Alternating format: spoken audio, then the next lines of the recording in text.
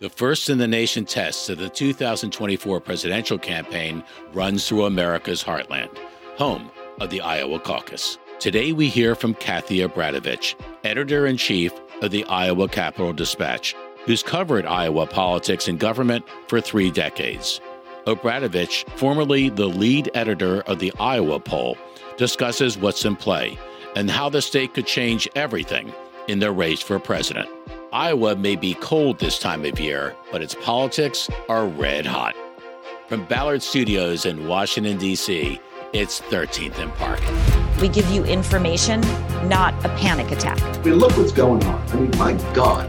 This was it. The kids were gonna die. That time is gone forever. This is the biggest story in America. We weren't prepared for this. Don't you want to speak truth to power? Toughest thing I ever had to do.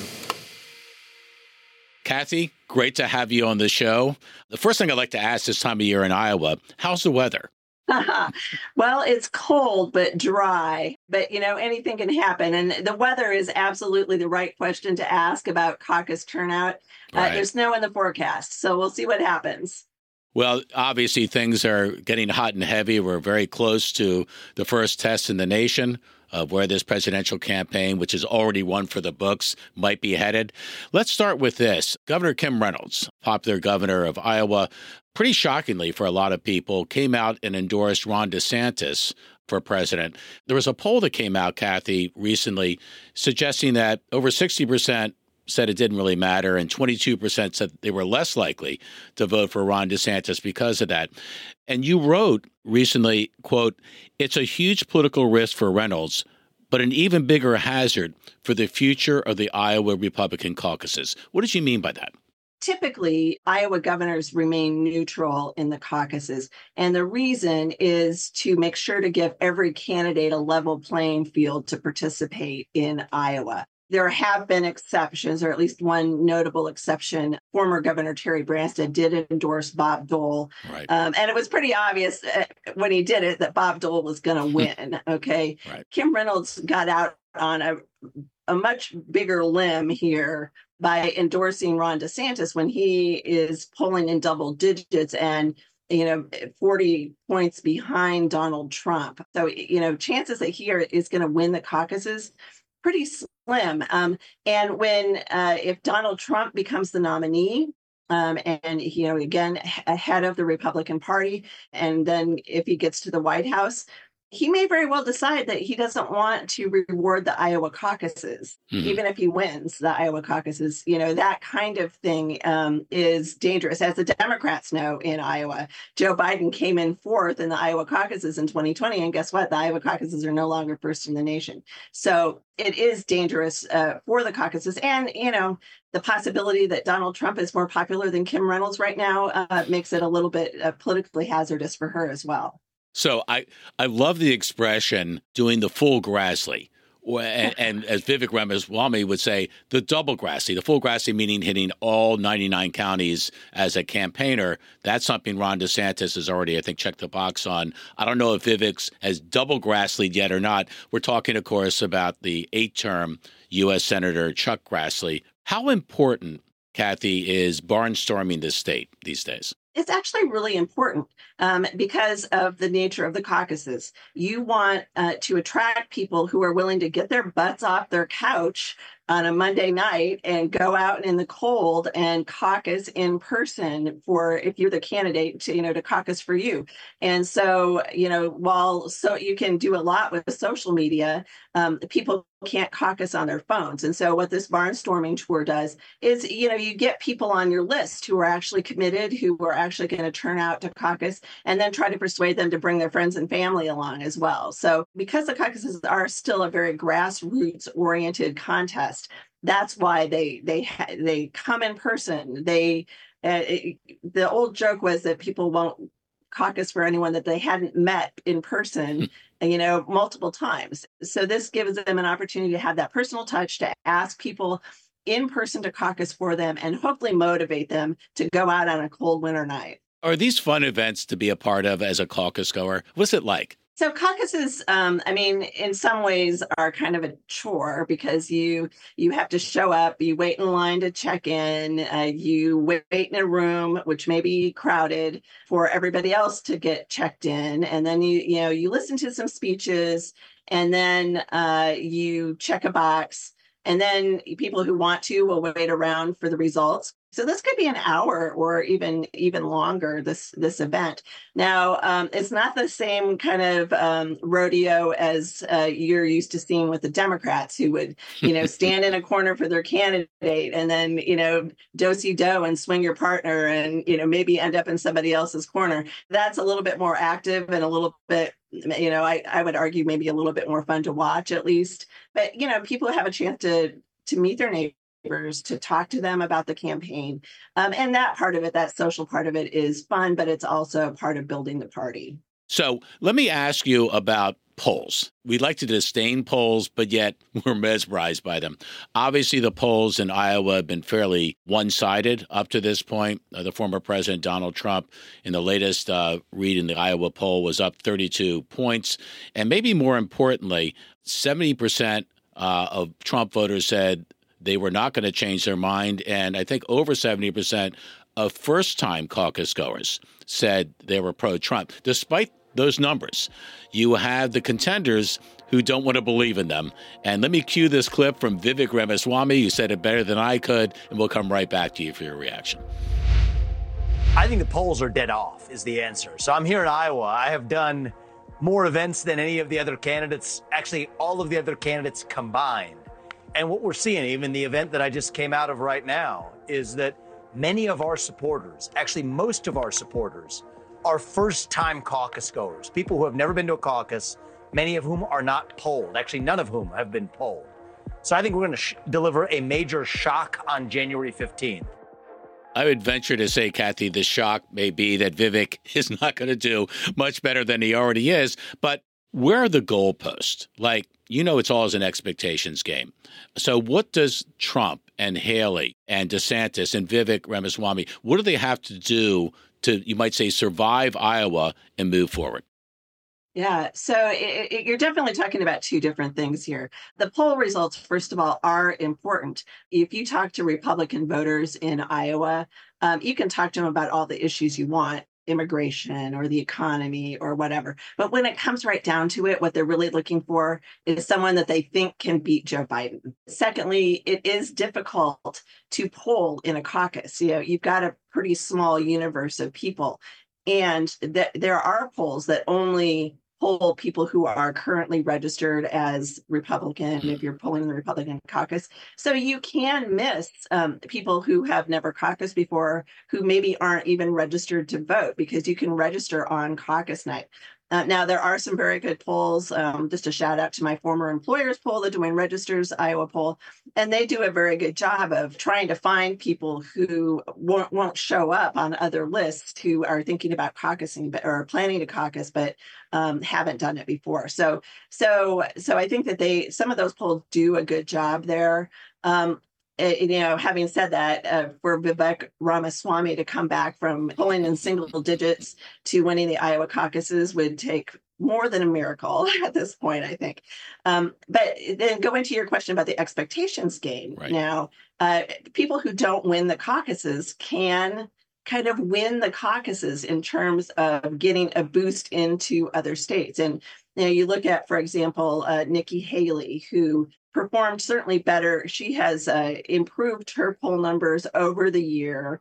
She's still running neck and neck with Ron DeSantis. If she could beat him decisively, outperform her poll numbers, and that gives her a boost going into the New Hampshire primary and then South Carolina, her home state, that could very well read like a win in the Iowa caucuses, even if she comes in a fairly distant second to Donald Trump. I mean, that's kind of why the caucuses are exciting. You know that people, who are you might know who's likely to win, but you don't necessarily know who gets the most benefit.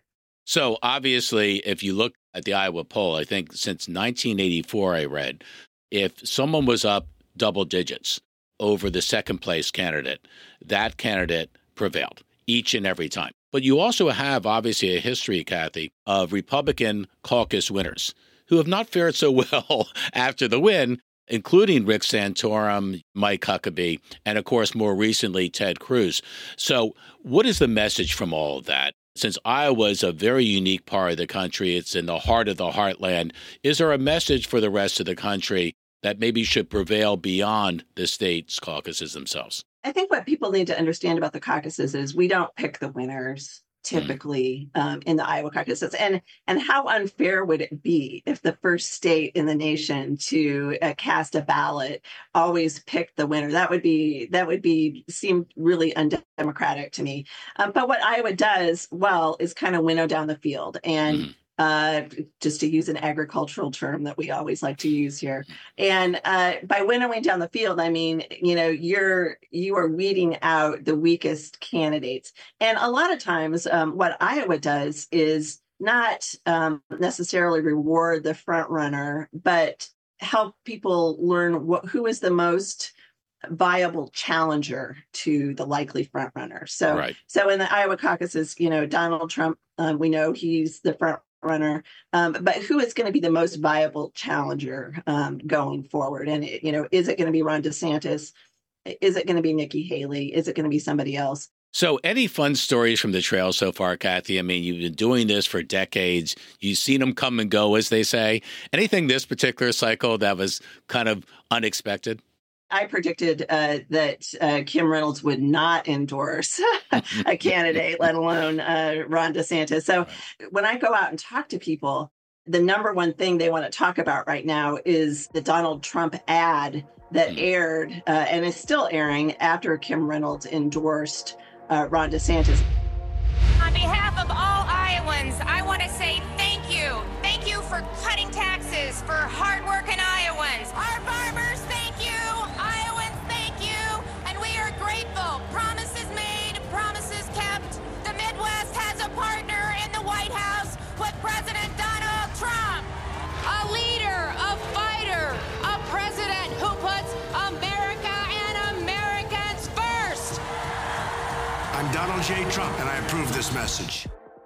And that ad features clip after clip after clip of Kim Reynolds lauding in the most extravagant terms what a great president Donald Trump is, and how great he is for Iowa, and how great he is for Iowa farmers. And that ad has just run over and over and over in Iowa. And so people are, going back to her level of popularity. People are seeing that over and over again. And some of them probably are a little confused by now about who she actually endorsed, which I'm sure was the idea behind the ad. As a longtime ad maker, I applaud that, right? Where in 30 seconds, you can overwhelm maybe 30 months of campaigning. Let me ask you, obviously, there is always a lot of talk in Iowa in particular about the power of the evangelical vote in the Republican caucus. Is that still alive and well? And how does that bode well or not for certain contenders? The evangelical vote has always been important in the caucuses, in part because these folks are really committed and they actually will get out and caucus, and they actually will work for a candidate. In the past, we've had evangelical leaders like Bob Vanderplatz, for example. He heads an organization called the Family Leader here in Iowa. He's been able to make influential endorsements in the past. This time he endorsed Ron DeSantis also, and has been pretty anti-Trump. However, evangelicals, if you look at the polls, people who say they're born again, or however they ask the question, are lining up for Donald Trump in fairly equal numbers to the rest of the Republican population. And the conclusion I've drawn from that is that the evangelical vote is like the rest of the Republican Party. They're looking for somebody that they think can win. So you recently wrote that candidates have become shyer and less willing to sit down for one-on-one interviews. Kathie, how does this bode well or not for political journalism all over the country, where the press and media have been a major league part of the conversation of a presidential campaign? I don't support it as a journalist. I don't support candidates not wanting to sit down with, for example, with editorial boards. So one of my former jobs was opinion editor at the Des Moines Register, and we had a really hard time in the past few cycles getting Republicans to sit for editorial board interviews. I mean, ultimately, it boils down to less opportunities for voters to hear probing questions, to hear the candidates' answers, and not just the superficial answer that they might be able to give in a debate, but to have to, answer the follow-up questions, like, why is this your position? And, what about, this thing that may be happening that counters your ideas? Then, how do you explain that? And I just think the fewer opportunities that voters have to hear the more in-depth answers, the less they really are going to understand about what their people that they're voting for are actually going to do when they get into office. So that's why with your coverage, I was reading about this, that you have to almost go into candidate forums where the candidates are speaking to a group of people, like at the Pizza Ranch. I think it's one of the more famous places in Iowa politics, to overhear the conversation and report on the exchange as opposed to it being a one-on-one. Yeah, I mean, we just had a recent situation where Nikki Haley was asked by a voter what she thought was the cause of the Civil War, and she kind of tripped all over her answer. And people complained, well, that question was a Democratic plant. But, we actually got to hear an unscripted answer to that question. And yeah, voters can ask on occasion very insightful questions. But what they don't get to do once the candidate has answered is ask a follow-up. The candidate's going to answer and move on. And so a lot of times you get the scripted soundbite and not much more than that. So here's a process question. On caucus night, how does it work? The caucuses meet, results are then generated, that then goes to the state party, and the party then reports out. What should viewers expect that night? Yeah, I mean, I think typically the Republican caucuses run fairly quickly. People will go in, and the party has not told us all the details about how they're going to report out the results this time. We're going to hear about that in a few days. But most of the time, you get the precinct level results, but also then they will round them up by county as well. What is the future of the Iowa caucus? I know the Democrats have no longer made it first in the nation. They've now moved to South Carolina this cycle. Are you optimistic that the Iowa caucus will stand the test of time and still be the first and major test of presidential contenders? Every single cycle, the Iowa caucuses have to fight for their life. And as you said, the Democrats, they lost pretty big this last cycle by having the Democratic National Committee reorder the first 5 states. Iowa decided to move to a mail-in ballot that will be announced on Super Tuesday and not try to buck the party. But New Hampshire is bucking the party. I mean, they are going ahead with their primary, an unsanctioned primary, and they will be actually first in the nation. But that comes with consequences. And whether those consequences continue after this cycle or not, it's hard to say. Any big predictions for caucus night? Any surprise you're kind of looking for or think may happen? I think what we're all looking for is kind of who comes in second. So Nikki Haley and Ron DeSantis are kind of neck and neck.